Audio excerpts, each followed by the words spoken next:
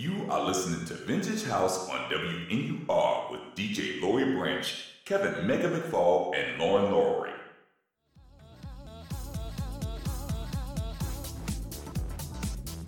Welcome to the Vintage House Show and podcast and the Mega Presents Philosophical Grooves edition, all powered by the Modern Dance Music Research and Archiving Foundation. I'm your host, Kevin Mega McFall, and tonight our special guest is DJ, PowerPlant pioneer, all-around good guy, and super DJ, Greg Gray.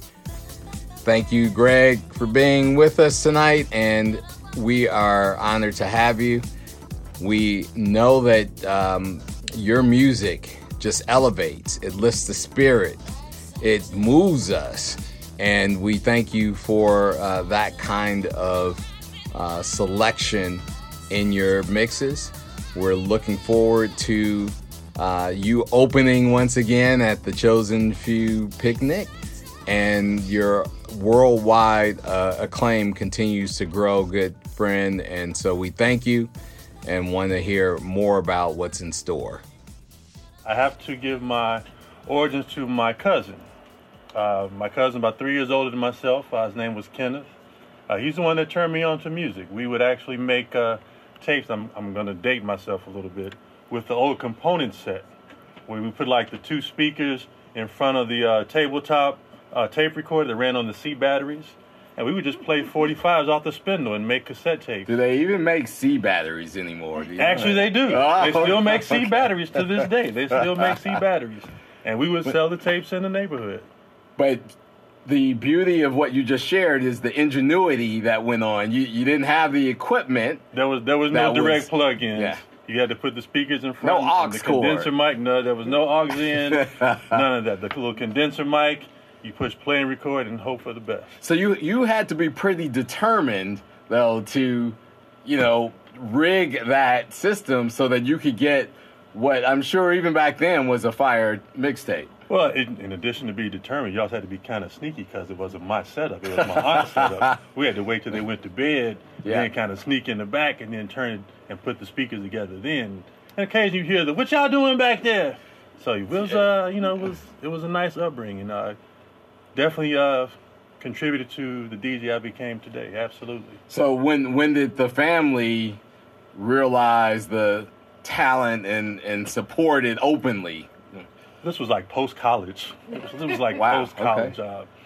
Went to school, was studying computers and things of that sort. Okay. Always had the love for music. When I was away at school, I started DJing parties at Iowa State. Ultimately graduated, came back home. My father was having none of that. None of it at all. He couldn't understand. What are you doing? What is this boom, boom, boom I'm hearing over my head all night, all hours? I'm trying to explain to him this is just a love for the music. And he could not believe that you could actually have a career or make money, not even a career, make money doing something like this. And true story, he hired me to play an event for the German national running team. Oh, my goodness. And the event was at the Mercy Home for Boys and Girls, and they loved it. And after that, he saw that there was actually something that I could do with this, and he kind of relented, and I just went from there. So it's not just a groove thing. House is a family thing. Oh, yeah, absolutely. That's a lifestyle. It is absolutely a lifestyle in which family members are as involved in bringing the talent to light as are the talented, creative people that we all appreciate and host on our show. Oh, yeah, absolutely. I give big credit to my mom, to my pops. We just played the Chicago Marathon on Sunday for like the 28th year in a row, and that was something that he turned me on to. And what was your location? I saw your post on Facebook saying, hey, if you're out there, if you're running the marathon, check us out, look for us. I was at the 24-mile mark, aid station 19, right at 26th and Michigan in front of the old Rogers Pontiac. Oh, yeah. And we were there from 6 in the morning to about 3 in the afternoon, just playing some tunes. Did you see anyone, because that's sort of past the wall, right? Did you see anyone lifted up by your... Absolutely. We had people that stopped, took pictures. Some people stopped and did a few moves. I'm not saying they were completely enthused and energetic, but they stopped and they were really appreciative of what we were doing. And it was nice. It was nice to see people that were in a different state of being after 24 miles of running on concrete. To hear something like, oh, I like that. And they stop and they say thank you, and they were appreciative. And that's really what it's all about sometimes. Those folks are definitely inspirational. Shout out to many of my friends who ran the marathon. What would you say was one of the key tracks that you might have been playing that you saw the greatest response to from those runners? On that day, it was Donnie McClurkin. There was a club mix of We Fall Down. Shut up. The whole We Fall Down, We Get Up. Right. They loved it. They were like, oh, my goodness. The volunteers were like, well, what is that? I never heard this version before. That's beautiful. So it was really nice to see them kind of take that and go with it. I'll be out looking for that mix on TrackSource or Beat.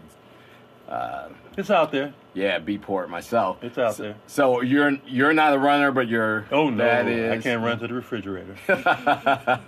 Maybe to the refrigerator in the dead sprint, but that's about it. Well, that's okay, because after what you were just doing on the decks over there, I think you got enough gift and talent right there, and your audio capabilities, the manipulation of the decks and the mixes and the music. So what was that breakthrough for you, besides getting your dad's endorsement and buy-in to this talent that you had? What happened that really took you over the edge? I would probably say working at the power plant as an intern under Frankie Knuckles. Okay. Spent 2 years there, 84 and 85. Yes. Sneaking home from college on the weekends. I didn't even go home sometimes.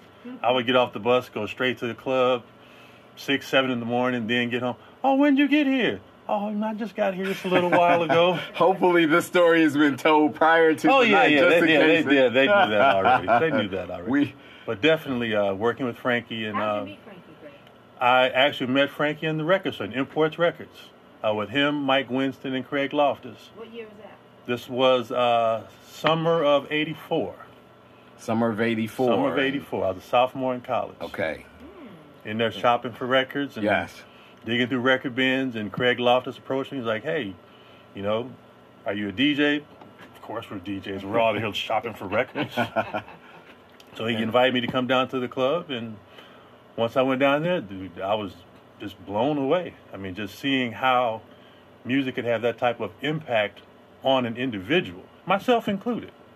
And, just from the continual exposure, also wound up being an intern, working with the sound engineer and learning about sound and just observing how Frankie would work a room over the course of the night. And certainly. After a while, it's okay, I can use some of this.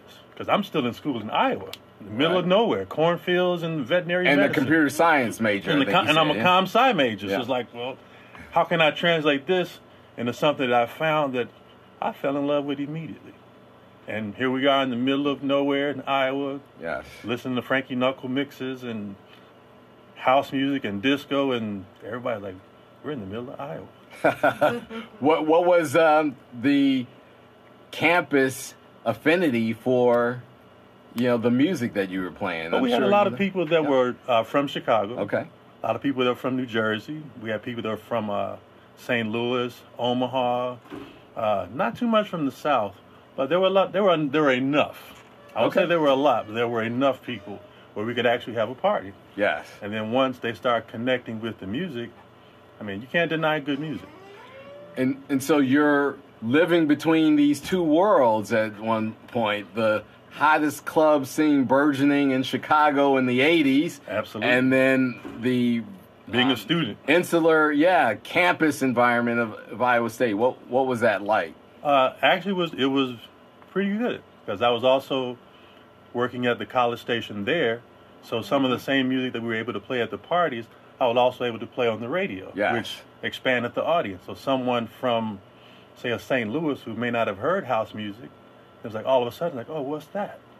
Then we having the party on Friday night and Saturday night, and the parties went from 20 people to 40 people to 100 people to 200 people, and everybody's enjoying themselves. And this, ladies and gentlemen, is how house was spread. That is how house spread, absolutely. You have to give props to the college stations for allowing. Oh, college radio, absolutely, absolutely. College radio broke a lot of music that commercial radio would not touch back then. Exactly. Absolutely. The South by Southwest and New Music Seminar and Winter Music Conferences. New Music Seminar, absolutely. Would give a lot of credence at the time to college radio as well. Those conferences were instrumental in elevating the importance and power of college radio. So let's fast forward a little bit. You're out of college, back in Chicago, or? Came back to Chicago for about a year. I was working in radio. Quick backstory, I switched from computer science, which was called ComSci back then. Yep. I switched to radio television, and I was working radio here at one of the jazz stations out in Harvey. Looking to do something, wound up moving to North Carolina, worked at a couple of stations there, transitioned up to Virginia Beach, and found my way back home and started a music company here and been doing that ever since. And the name of that music company? That was Attic Music, the Attic Music Company. Was, is, and still will be. And still going since 1991. Myself and my business partner, Lumide, Lupatan. Yeah, right. I saw Luma. He came out to the marathon. We started Attic Music with $700 in a dream, and we made it work. Not much different than Johnson, Mr. John H. Johnson, with $500 from I think you did a little bit better than that. I think you did a little bit better. I'm drawing parallels here, trying to ensure that, it is about a vision. It is. Right. You have the vision and you apply it, and you have a nice business model, and you apply that model. That's one of the things that I think a lot of times people forget, that this is a business. And you have to deal with people. You have to be professional about it. And if you're professional about what you do, they call you back. Because, you don't want to be the person that it's all diva-ish, where it's like, oh, I don't want to work with you again. Be professional in what you're doing. This is a huge point. So one of my origin in really getting immersed in the house music business was as my claim to fame being the first house music publicist, right?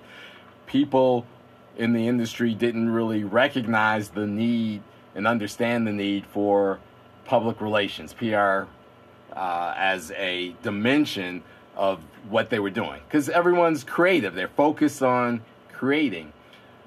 But bringing these other elements into play was another piece of how house was built, right? Publicists, agents, bookers, talent, management, those entities help to put some of that professionalism and structure in place to ensure that people were getting treated fairly, people were able to continue their craft in a way and focus on that craft, and ultimately elevate their game. Absolutely, because a lot of times, we look for the house party, the club party, but there's way more to it. I mean, I've done events for General Motors. I've done events for the Anita D charters. I've had bookings for Navy Pier, and you don't get those bookings without being professional. You don't get those bookings without knowing what it is that you're doing and approaching a client and understanding what a client needs are and what they want versus what you would like to do. Because sometimes it's not about you. You're servicing a client. That's right. And client satisfaction is a key component of business. Absolutely. So you just, as you said, for the 28th year, have DJed one of the world's largest marathons, right? Over 40,000 people. 45,000 45 came by the booth. So it's clear that you have that philosophy associated with the way you work. But talk about the music a little bit. Well, the music is really the driving force. I mean, to be able to hear something and, you get that feeling. And some people say it's hard to describe, but you know it. I mean, you know it. You know, you get the chills and your hair stands up on the back of your head. And, you know, I've seen people, myself included, reduced to tears from hearing songs that have been played in the club. And to have that kind of impact and power over a room, that's something that we as DJs, that's what we look for. That's what we want. We want to see the people responding to what it is that we're doing. That's our drug. The Vintage House podcast is sponsored by FP Commercial Advisors, real estate advisors for professionals. Learn more at www.findersplus.com. And by Excursions Chicago, Chicago's very own monthly global soul dance adventure. Find their new dance adventure at excursionschicago.com. Vintage House is powered by the Modern Dance Music Research and Archiving Foundation, the only repository in the United States dedicated solely to the study, preservation, and celebration of house and dance music genres. Learn more at dancemusicfound.org. Subscribe and follow the Vintage House podcast on SoundCloud and wherever you get your podcasts, including the Apple Store and Google Play. Find the Dance Music Foundation on social media at Vintage House and at Dance Music Found. And with that drug, I mean, so as I go into this segment, we talk about house as a spiritual thing, right? That is the parallel I think you were referring to in terms of how it moves someone from their deepest emotion to an outward manifestation of that emotion. And to witness that, to know that you had some influence and power over it, what's that euphoria like? That is one of the best highs you can have legally. Legally, I mean, just to recognize that you're in a room with 200 or 300 people, and their idea of having a good time is based on what you do. What you singularly are doing for that time is going to determine how these people enjoy their evening. And so we have a track playing from your mix, Chosen Few Festival 2018. You can't hear it. I will come back to it, but I want to ask, right, what is it in your repertoire of songs that may provide that kind of euphoria for you as a listener, not as a DJ? Well, for the Chosen Few Festival, I'm like the Grand Marshal. I play first. Yes. I kick it off. Yes. 8 in the morning. Everybody, well, why do you play early? I like to play early in the morning. Okay. And by doing that, you set the table. You set the table for everybody that comes behind you. Absolutely. And my idea when I'm picking songs or determining what I'm going to play that day, I want to play something that represents Chicago, of course. Represents something that's classic, because we are a classic city. Also try to play some of the things that are new, that are out and available. Because, playing something that's unreleased, sure, that's great, but your audience can't go get it. They can't relive that moment sometimes. So you want to play things that they recognize, they can enjoy. Also things that have a good message. I mean, some people may look different upon message music, but music is talking to people. And if I can say something to you through the music, then I'm okay with that. And we are talking to the one and only DJ Greg Gray, in case you're just tuning in with us on this episode of Vintage House. Your host, Mega, with super duper producer Lauren Lowry. Yeah. And our media director, Chloe, in the building. We are left with about 5 minutes. We want to hear some other stories from your adventures as a house music DJ, Greg Gray. Got any great, memorable stories that you can share with tonight's listening audience? Okay, I've got one. First time I went to New Jersey, friend of mine, Barry B, brought me up to New Jersey to play at a club called Club Elevation, which actually was the T-shirt that I have on for Club Elevation. Club Elevation. We went to a launch party for ClubNet, which was a website. And DJ Camacho, rest in peace, and a number of other Jersey DJs were there enjoying themselves. And, Barry was taking me around, introducing me. This is my guy from Chicago, what have you. And they were like kind of standoffish. It's like, Chicago, this is Jersey. Like, okay, I get it. I'm new. I'm all right. Club Zanzibar. And territory. Exactly. Yep. But I knew Camacho from Miami. Okay. From doing some events down there Winter Music. Yep. And, Camacho was huge in Jersey. Yes. So, we kind of matriculated through the crowd. He's introduced me to people, and they're still like, we don't know, dude. And out of nowhere, I hear, Greg! And I look, and I'm like, Dave! What's up, Dave? He's like, Greg, what are you doing here? Like, I just came up to kick it, and they're like, all the other Jerseys, well, you know Camacho? And Dave's like, man, come over here, dude. Come over here.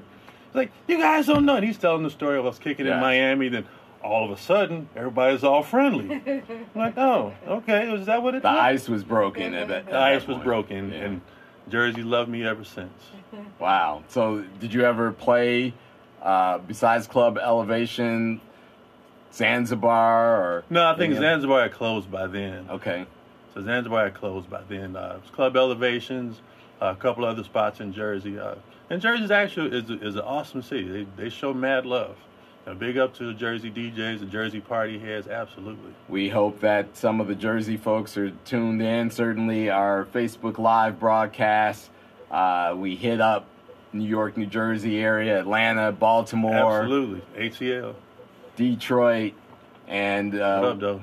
We, again, are really about the culture, right? We're here to spread the news about house music being this vibrant experience, and we are here every Wednesday, either myself or Lori Branch, bringing you these stories and understanding of the history of house and the business of house music.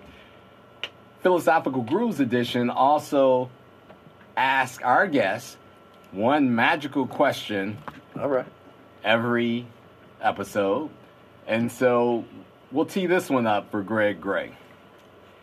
If the continent of Africa was in the same position as the US of A was somewhere else around the world, what belief do you have that we would have a different experience than we have today, being faced with injustices, racism, and those things? Do you think the physical position of Africa would make a difference? I think it would make a difference because we were already established in Africa. I mean, one thing to recognize, we as African Americans, we were brought here as the workforce. Kidnapped. We did not choose to come here looking for a better way. We were here as part of the workforce. If you look at Africa as it exists today, and as you stated, if the roles were reversed, we would be on very stable ground. We would be thriving because, again, we were already there. Absolutely. I appreciate your perspective. I appreciate your being present with us tonight at another episode of Vintage House. For those of you tuned in, make sure that you check out one of our upcoming events, Chicago Black Social Cultural Map, and the Dance Music Research and Archive Foundation, Northside Queer Nightlife and Youth Culture on Saturday, October 19th, from 12 to 6 p.m. at the Center on Halstead, 3656 North Halstead. We'll be there in the building. It's Vintage House, your main man Mega with DJ Greg Gray. I want to thank you guys for inviting me to come out tonight and sharing some stories and just being able to play some music for the people. Where we see you played it, brother. You killed it today. Yes, sure. yes, absolutely. Coming up with me Friday night, Leo's Den 2-year anniversary of the New Bank Sessions Live. Yes. Then the 26th, the Lodge's 1-year anniversary and Halloween party. Then I'm off to the West Coast, San Diego, LA.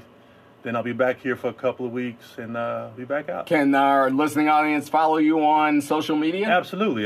Facebook under my government name, Greg Gray. Nothing special. Mixcloud, same name, Greg Gray. I keep it simple.